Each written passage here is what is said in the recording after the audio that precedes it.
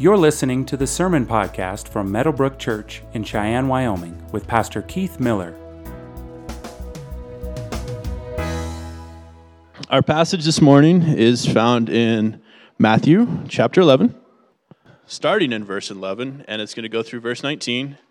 Truly, I say to you, among those born of women, there has arisen no one greater than John the Baptist. Yet the one who is least in the kingdom of heaven is greater than he. For the days of John the Baptist until now, the kingdom of heaven has suffered violence, and the violent take it by force. For all the prophets of the law prophesied until John, and if you are willing to accept it, he is Elijah who is to become. He who has ears to hear, let him hear. But to what shall I compare this generation? It is like children sitting in the marketplaces and calling to their playmates. We played the flute for you, and you did not dance. We sang a dirge, and you did not mourn. For John came neither eating nor drinking, and they say, he has a demon. The Son of Man came eating and drinking, and they say, look at him, a glutton and a drunkard, a friend of tax collectors and sinners. Yet wisdom is justified by her deeds. Guys can go to have a seat. The group we're going to pray for today and this week is Life Choice Pregnancy Center. So, Father God, we lift up this organization to you, an organization that provides hope in times of uncertainty for so many people. We ask that you help them deliver a message of life, a life that you can give, and a life that you speak into all of us, that hope that only you can provide. We ask that we reflect on that, especially this time of year. We also ask that you be with Keith as he delivers a message of hope as well. And we thank you. Amen. Good morning. All right. So Christmas Eve is coming, right? I just found out our second service, there are 5 seats available left for registering. There are, in our first service, which is mask mandatory, if you can wear a mask, do the service, there are 50 seats available for that. And then the third service, my guess is it's more than, or less than 50 seats that are available. In fact, I heard that that's filling up pretty quickly too. So be sure to register. You can even take out your phone now if you want to register, and I think you can do it on your phone. Go to our website and click on the link, register for whatever service you want to be, that you want to attend. If the second service fills up and the third service fills up, then you can go to the first service, but my guess is the reason why you're in this service is because you don't want to wear a mask in the first service. So anyway, there we go. I said it. Who is the one person in your life that gets you? You know what I mean by that? Like that person understands you. You trust that person. You look forward to being around that person. Who is that person in your life that gets you? Right? Hopefully, it's your spouse. If not, then I do offer counseling. I do like 4 sessions. It's free. We could set it up for after I get back from vacation in early January. But maybe there's somebody else too. Maybe it's a friend. Maybe it's a brother. Maybe it's a sister. Maybe it's a sibling, like well, I already said brother or sister. Maybe it's like your neighbor. I don't. But who is it that gets you? I've had, obviously, I feel like we have a really good marriage. I feel that way with my wife. I like being around her. I feel like I can trust her with almost everything. Right? There's something in you. This is my point. There's something in us, even with those that get you. There's something deep down that you're not even sure you could share that with that person without that person thinking differently about you. Right? A thought, maybe something in your past. And as I'm asking this question, who in your life gets you, maybe you're still hemorrhaging over a broken relationship. Maybe it was a marriage, maybe it was a boyfriend-girlfriend, maybe a friendship. I've had those in my life too that have ended, and I still feel the pain of that. But who gets you? Now, when we come to Matthew 11, there's just so much here. It's impossible for me to just unpack everything about this passage. But I want to focus on the fact that Jesus is a friend of sinners. And the context of this is really a question that was asked by somebody that you wouldn't expect to ask this question, and it's a question asked by John the Baptist. He was in prison, and he had called out Herod for taking his brother's wife and making his sister-in-law his wife. John the Baptist was in prison. Herod said, "Well, if you're not going to shut up, I'm going to lock you up," and that's what happened. And so what we learn from just this little interaction that Jesus has about John the Baptist is this, and this is my first point: Jesus is faithful to the unfaithful. Because if this question came from the religious leaders, then Jesus expected that. We expect that. If it came from his disciples, well, his disciples had some questions about Jesus, and they not always understood what Jesus was saying. But for this to come from John the Baptist, who at the beginning of Jesus' ministry cried out, "Behold, the Lamb of God who takes away the sin of the world," and then to ask this question, he sent his disciples to ask this question of Jesus, where he says, "Are you the one who is to come, or shall we look for another?"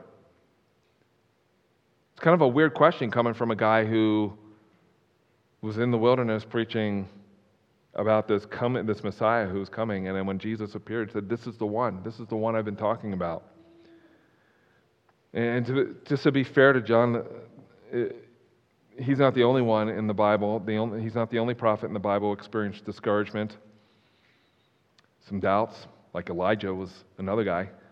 Some lady said, a queen said, "I'm going to kill you," and he ran and hid in the cave for a while.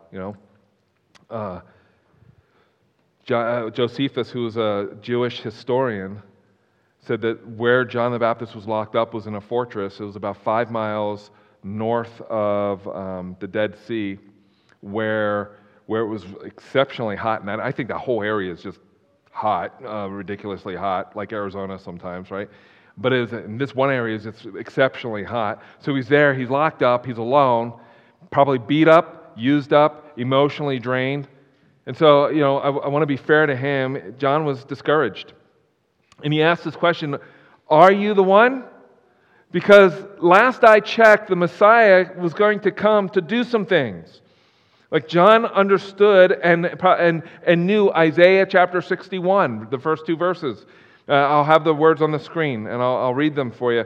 He said, it says this, well, actually, let me back up, because John the Baptist actually prophesied about the Messiah. He said not only would Jesus come he said, "I come to baptize with water, but there's one who's coming who will baptize with the Holy Spirit." And then he went on to say that the one who's coming is also going to judge the nations. His winnowing fork is in his hand, and he will clear his threshing floor and gather his wheat into the barn, but the chaff he will burn with unquenchable fire. Right? John said, so the Messiah is coming to judge, and he understood Isaiah 61, and that's the next passage I want to show you, which says this, "The Spirit of the Lord is upon me, because the Lord has anointed me to bring good news to the poor. He has sent me to bind up the brokenhearted, to proclaim liberty to the captives," remember that, liberty to the captives, "and the opening of the prison to those who are bound, to proclaim the year of the Lord's favor and the day of vengeance of our God." Now, in Luke chapter 4, Luke records this, that when Jesus launched his ministry, when he went public, he went to church, which was synagogue for him, on Saturday, and he was assigned the reading of the day, which was an Isaiah scroll. They handed it to Jesus. Jesus opened it up, and he read it. And when he read it, it was Isaiah 61. That was the passage that he was assigned to read. He read almost everything that is on the screen that are in these 2 verses, but he ended mid-sentence, and he excluded from the reading the day of the vengeance of our God. And then he rolled up the scroll, handed it to the attendant, sat down, and I think that's why all eyes were on Jesus. That's what we're told. All the eyes were fixed on him, like, hello? Like, he didn't even finish the sentence. And then Jesus said, today the scripture has been fulfilled in your hearing. And then they wanted to kill him. Like, that's when he started talking about Gentiles, and like, oh, that's it. And then they tried to throw him off a cliff, and Jesus escaped. So John was familiar with that passage. I don't think he was there when Jesus read Isaiah and left out that one little part about the day of the vengeance of God, because the reason why Jesus left it out, he said, is because he came first to call sinners to himself, and then before he would be coronated as the King of Kings and Lord of Lords, when he returned, he had to go to a cross first. And then when he comes back as king, he will judge the nations. Then that second part of Isaiah 61, verse 2 will be fulfilled. So what did Jesus do? What did he say to John? Did he say, John, you're quarantined right now. You got all the time in the world to pray. You're locked up. You should pray more. You should remember those Bible verses that you grew up reading, that mom and dad, pointed to you. You just gotta, what's up? I mean, you don't have enough faith. Like, did he do any of that? No. You know what he did? He said, hey, listen, go back to John, and this is what I want you to tell him. And if you have your Bible, this is in your Bible. I won't be on the screen. Matthew chapter 11, verses 4 through 6. This is Jesus. He said this, go and tell John what you hear and see. The blind receive their sight, and the lame walk. Yep, that was happening, right? Definitely Jesus was doing that. Lepers are cleansed, and the deaf hear. Yep, that happened and is happening. And the dead are raised up. Yep, I mean, there was a little girl that Jesus raised from the dead. I believe her name was Tabitha. And later on, Lazarus, Jesus raised him from the dead. Definitely, there are some dead people who are being raised by Jesus. And the poor have good news preached to them, meaning Jesus is preaching the kingdom of God, preaching the gospel to those who will hear. Well, that's happening. And blessed is the one who is not offended by me. What did he leave out in that statement? He said nothing about prisoners being let go. Do you know why? He said, listen, John, I am the Messiah. You were right about me. I am the Messiah, but you're not getting out of prison. And it will not end well for you. You're going to die. I think reading between the lines, that's what Jesus was telling John. I think what's going on here, one of the things that this passage reminds us of is that not everything goes according to the way we want it to go. Right? You're already thinking, yeah, that relationship thing you're talking about, that didn't go the way that I wanted it to go. My life didn't go the way that I was hoping it would go. I got a friend a guy I know who spoke at one of the youth group retreats that we hosted when I was involved with youth ministry back when I was younger and had hair. That he's dying of cancer right now. He's walking with the Lord. In fact, on Thanksgiving, he hosted a thing in his house on discipleship. Anybody could come. So this is the last thing I'm doing, and God used them. I get goosebumps when I think about the blog post or e-letter that he sent out. His one child tested positive with COVID. They were supposed to go to Aruba. Last trip, probably together. Things don't go always the way we want them to go. And for John, it wasn't going the way that he had envisioned, I guess. Maybe he was thinking the Messiah would come, Jesus would set up his kingdom, and everything would be great, and he wouldn't be in prison, or at least he would be let out of prison. Didn't happen. It didn't happen with John. But the one thing that Jesus didn't do here is, like with the religious leaders, he said Jesus had some harsh things to say about the religious leaders. With his disciples, every once in a while, they would say something stupid or do something stupid, and he would say, where's your faith, right? But with John, he did none of that. He just said, go back and tell John, you were right about me. I am the Messiah. I'm not yet going to judge the nations. That's another time. You're not getting out of prison, John. And then after that, he just lifts John up. He said, there's nobody like John. Nobody ever liked John. He's definitely a man of God, and God used him profoundly and greatly.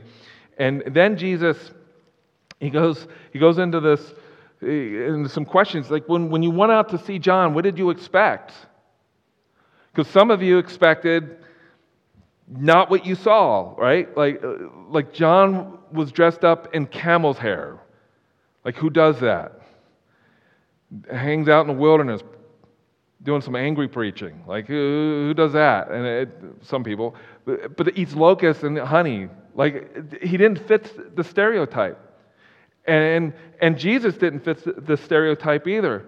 So Jesus said, for John came neither eating nor drinking, and they say he has a demon. Like, he's either possessed or crazy because of the way he looked. And for the Son of Man, the Messiah, came eating and drinking, and you say, look at him, a glutton and drunkard, a friend of tax collectors and sinners. Now, some people, like the religious leaders, like some of the Pharisees, meant that as an insult. But that's exactly what Jesus came to do. He came to seek and save those who are lost. And God bless you.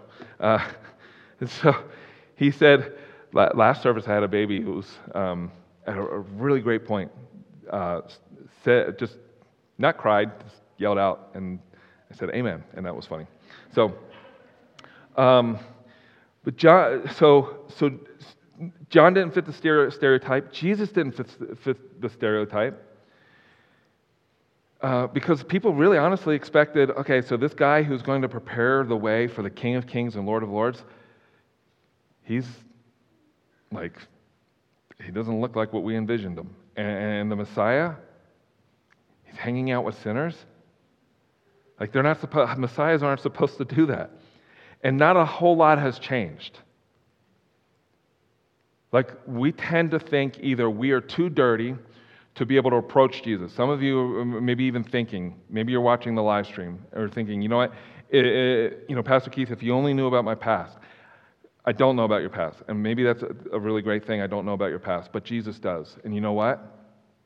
He loves you, and he's inviting you into a relationship with him anyway. Others of us think about other people. That person is so dirty, and their life is such a mess. God possibly could never turn that person's life around. You ever think that before? If we're honest, there's probably somebody in our lives that we thought that way about. And Jesus and John didn't fit the stereotype. And this leads me to the next and final point, and this is where I'm going to spend the rest of our time, and that is that Jesus is a friend of sinners. He's not only faithful to the unfaithful. And you've heard me say this, that Jesus, that God can handle your big questions. Like, there's no question you can ask him where God will say, I didn't think about that one before. Right? Or no doubt, like your doubts, like God's grace and his mercy are bigger than your doubts, right? Like, so just remember that. And here in the rest of the passage, and really just this last verse in verse 19, I just want to camp on this, that Jesus is a friend of sinners. He's a friend of sinners. And he hung out with sinners. I talked about that last week. Tax collectors, prostitutes, other people that were ostracized. Every time Jesus exposed his deity, though, every time he kind of let people see that he's not just 100% human, but he's also God in flesh, do you know what the response was? Fear and discomfort. Remember in Mark, Jesus went to this one region, and there was this guy who was possessed by a bunch of demons called Legion. Jesus cast the demons out into some pigs. The pigs ran off the cliff, and they died. And what did the community want Jesus to do? Leave them. Get away from here. We don't want you here. On another occasion, with Peter, James, and John, when they were professional fishermen, and so they had fished all night long. And Jesus was preaching the next day in that same area along the beach there, and there just masses of people were there, and they wanted to hear Jesus. So Jesus got in one of the boats, and had the guys push him out a little bit so to make room for people, and he preached. And when he finished preaching, he asked Peter, hey, let's go fishing. And Peter's response was kind of like the response you may have had to like your mom or dad or maybe somebody you care about who asked you to do something. You can really respect that person, or you tried it, didn't work, and then they say, well, do it again. And if you really respect that person or you want to avoid an argument, what do? Okay, I'll do it again, right? And so what did Peter do? He said, Master, we toiled all night and took nothing. You can almost hear the sarcasm here. But at your word, I'll let down the nets. I'm the fisherman, you're the preacher, but we'll just go do it your way. And so they did. And so they cast the nets out, and then immediately the nets started filling up with fish. It's crazy. And so they put the fish in the boat, and there was so much fish that the boat was in danger of sinking, so they got another boat and filled that boat up with fish, and that boat was in danger of sinking. And what did Peter do? Like, what was his response? What did he say? Did he say, hey, this is awesome. I could retire early if we do this every day. Hey, Jesus, how about us, let's meet in the same area, and let's go fishing again. You're my new fishing buddy.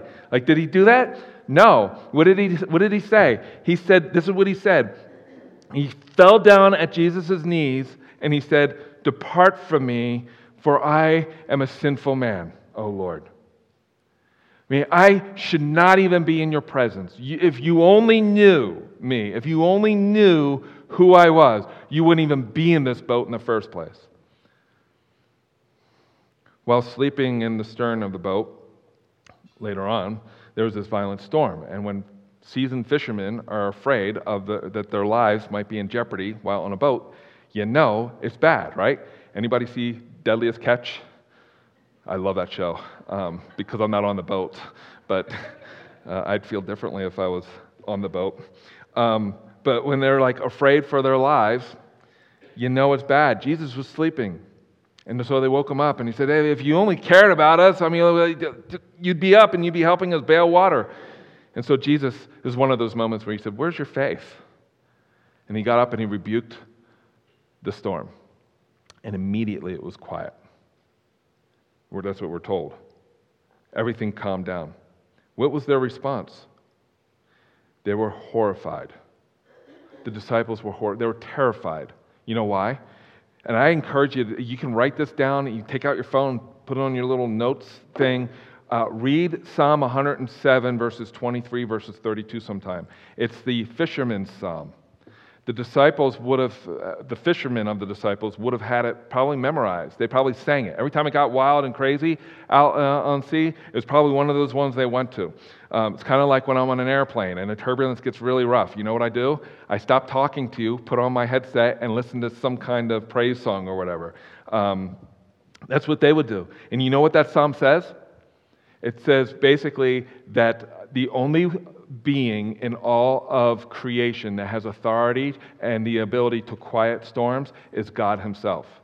So you know what the disciples asked? It said, well, we're told that they were filled with terror and they were scared and they asked this question.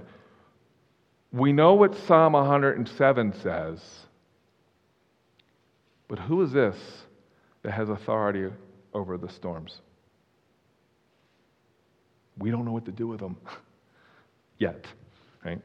And then there was another instance where Jesus was, he told his disciples, hey, guys, listen, meet me over on the other side of the Sea of Galilee.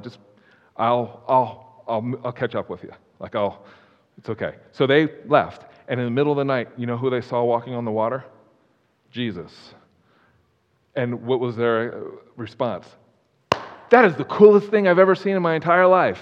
Is that what they said? No, they were petrified. They were like, oh my goodness, is this a ghost? And they were horrified. And then Peter, once he realized it was Jesus, did what Peter typically did. He said, hey, can I do that? And it didn't go so well for him, right? He stepped on the water and then he sank. And there's another instance. There's just one other example. And there's many, many examples, but Judas, when he betrayed Jesus with a kiss, when the soldiers and the religious leaders came to arrest Jesus in the garden, Judas led them there. And when they asked, where is Jesus of Nazareth? We're told Jesus stepped forward and he said, I am he. And do you know what the response was of everybody who was seeking him? They drew back and fell to the ground. All of those responses were appropriate responses. We think that because of who Jesus is, that he is unable or incapable of approaching us because of our sin or our background, our history, our baggage, what we did last week or last night, that just prohibits Jesus from entering into relationship with us, to being a friend of sinners, that for some reason we think that he's got a cap on what he will tolerate in terms of our relationship with him, like there's at some point where he'll get to a place where he'll say, enough, I'm defriending you now, I don't want nothing to do with you. Now, he will do that with people who don't know him. We're told about that. There's a judgment coming. But for those who truly belong to him, he's a friend of sinners, regardless of where we are at or what our history is. And for sinners and tax collectors to draw near to Jesus, for everybody around Jesus, was not only shocking, but it was scandalous. It was scandalous. In fact, the frequent question that religious leaders would ask about Jesus when there was somebody of questionable character around him, doesn't he even know who's touching him? Does he even know who this is around him? If he's a prophet, surely he would have known. Rabbis and prophets don't associate with people like that. Jesus was invited to a home of a Pharisee, Simon, who had other people there. We find out later in the story there were other people there. My guess is that he didn't invite Jesus there because he wanted to build a relationship with Jesus. I think he wanted to find a way to either silence Jesus or trap Jesus in some way. So he was there and invited to lunch or dinner. And the thing you need to know about that culture is that you wore sandals, and the ground was very dirty, and so when you ate a meal, the furthest part of your body that was away from you was what? Your feet, right? Because they smelled and they were dirty. Sometimes, or often, homes would have kind of a bowl of water to where the feet could be washed, and if you were a guest of honor, somebody would wash your feet for you, and so Jesus was invited to this meal, and somebody else invited herself. Once she found out that Jesus was there, she invited herself to this meal. And we're told that it was a woman of the city. Have you ever, you know what that means, right? She's a prostitute. And I don't know how this all happened, but she walked into the house. It's probably one of those moments where Simon was there and sees her walk in. You ever kind of are so stunned by somebody's actions, you don't know what to say, you just kind of watch it play out, and then you think, maybe I should have stopped them at the door? You ever think that? Well, maybe that's what happened, but she walked in and she had a flask of what would be like perfume. It's called ointment in the scriptures here, and it was probably worth about a year's worth of wages, and she poured it on his feet, and he's wearing like little tears. She was sobbing at his feet, wiping his feet with her tears and her hair as she poured perfume over his feet. Now, how many of you have ever washed anybody's feet? Okay. Voluntary? Like, was it a voluntary thing? Like, you wanted to do that? Besides your kid. Kids don't count. Like, so I had one of those moments where I had an argument with the Holy Spirit, and I lost. And so it was right before we officially launched Missio Dei Fellowship, and we had a core team, and I was meeting with the core team, just planning what this church was going to look like, what we're going to do. And before one of the meetings that week, I felt like, it wasn't audible, I just sensed the Holy Spirit just impress upon me that I needed to wash the feet of my core team. And I said no. Like, that's what I told God. I'm like, oh, no way. I'm not doing that. And the Holy Spirit was like, yes, you are. And I said, no, I'm not. And then we went back and forth for a while. That's kind of how it happens with me. Anytime God wants me to do something uncomfortable to me, I have an argument with him. And I most of the time, I always lose. And so I finally gave in. The Holy Spirit won, and I walked into my meeting with a bucket and soap, and I said to our core team, "I'm going to wash your feet." And they were like, no. And I said, "Yeah, I'm going to wash your feet." And I think the words I used were, "I need to wash your feet." And they let me wash their feet. The most humbling thing I've ever done in my life was wash the feet of friends. I mean, I would do it for my wife, maybe for my children. But for friends, you know. And so I finished washing everybody's feet, and, you know, everybody felt, including myself, it felt very awkward. And then when I finished, Ron Oakes, who was on the search committee that brought me to Northwest Baptist Church, the first church, he and his wife, Julie, she wore many hats while working with me, my administrative assistant, keep me in check, make sure my life was organized kind of person.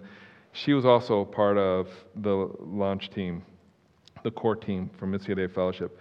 So Ron said, "Well, you washed everybody's feet, now it's my turn to wash your feet." And everything in me wanted to scream, "No."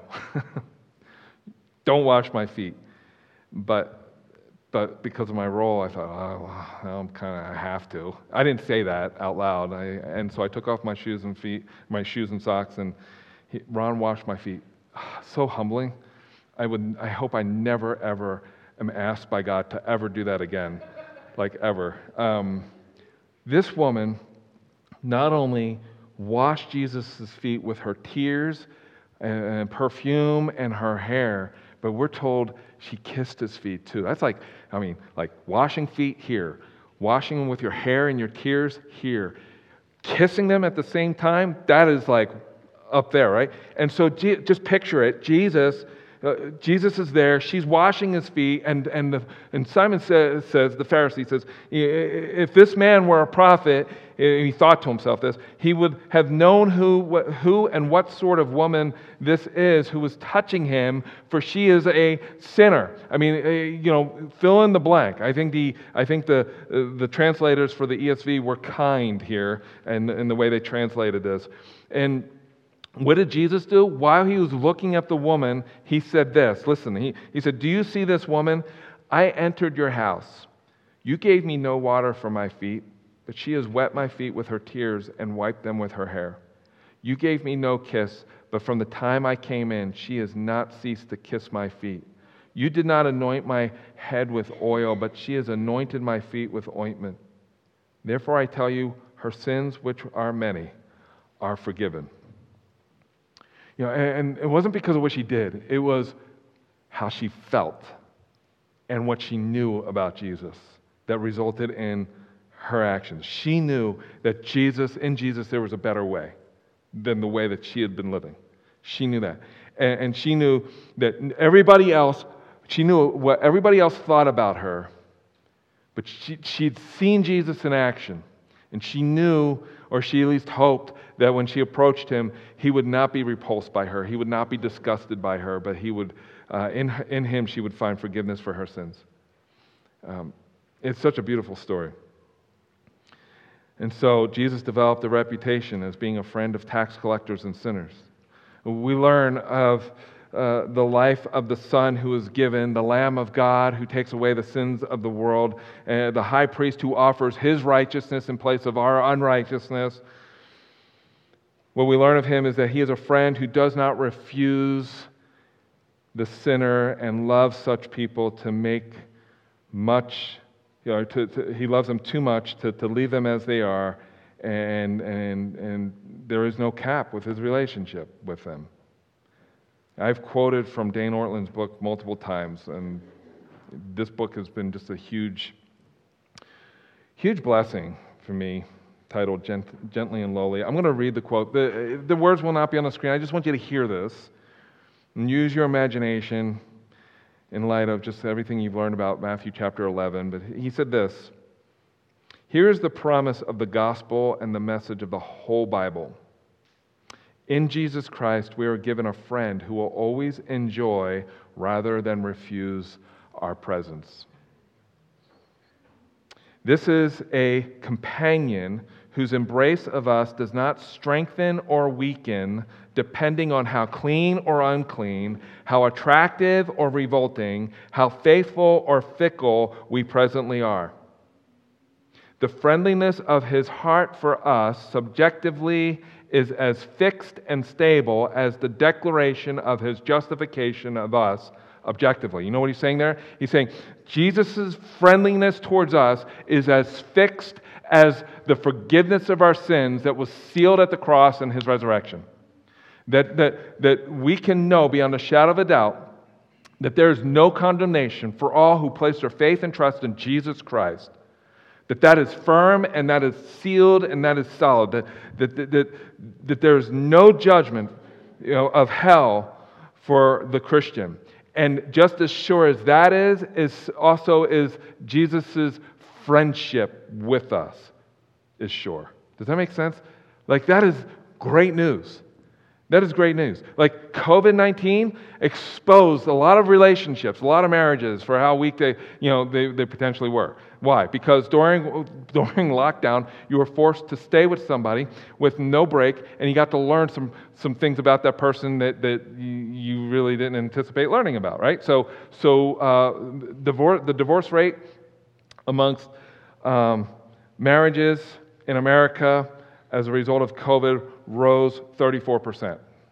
34%, that's what I read. 34, that's a lot. Marriages that were, new marriages, like you're still in the honeymoon stage of, 6 months or younger, like those marriages, 20% of those marriages ended in divorce. Right? There was a cap, obviously, with somebody in those relationships. They're like, I can only tolerate so much. Being stuck in the house with you and being quarantined, it's divorce time. I got to get out of here, right? Not so with Jesus.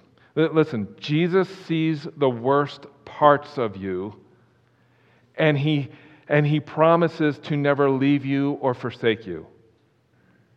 The person sitting next to you, I guarantee you, I've been a pastor long enough, I know this is true of my own heart, has not seen the worst parts of you. My wife has not seen the worst parts of me. I have not seen the worst parts of her. But Jesus has seen it all. And he's still a friend of sinners. He will never leave you, nor will he ever forsake you. That's what we're told if you belong to him.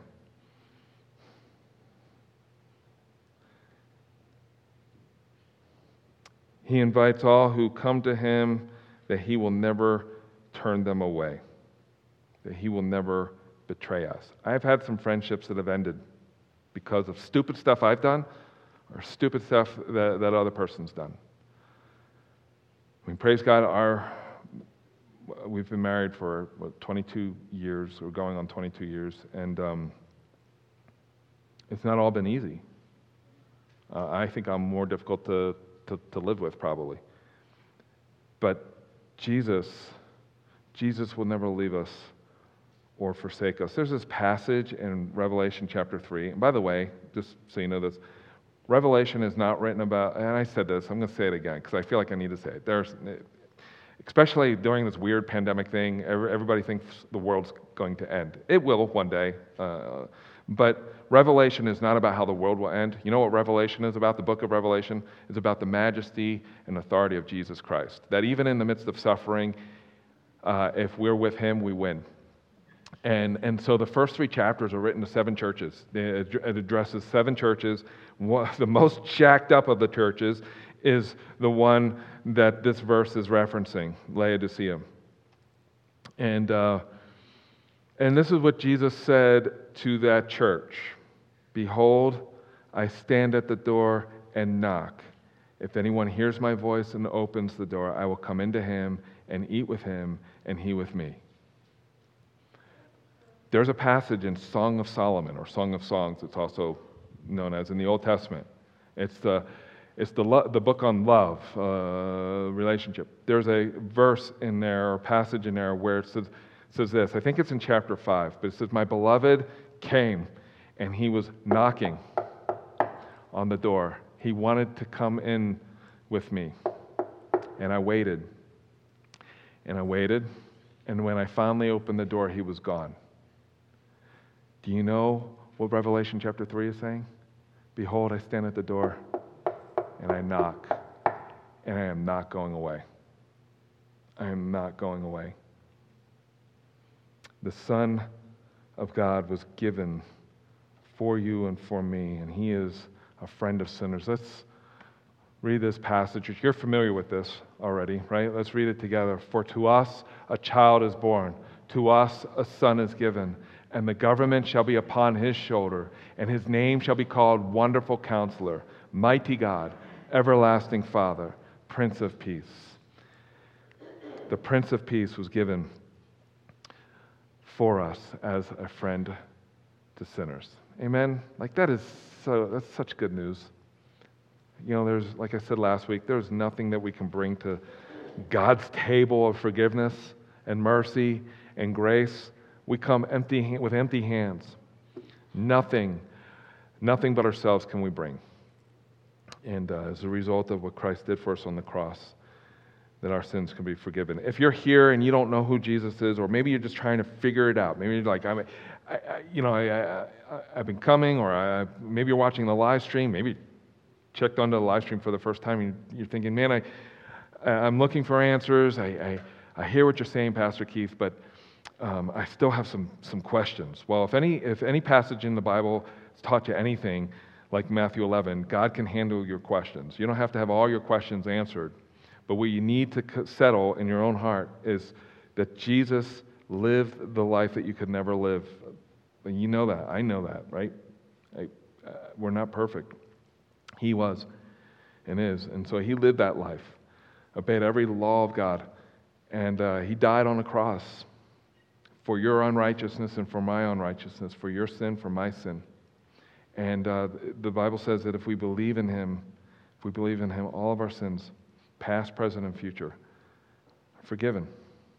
Not because of what we've done, but because of everything that Jesus has done.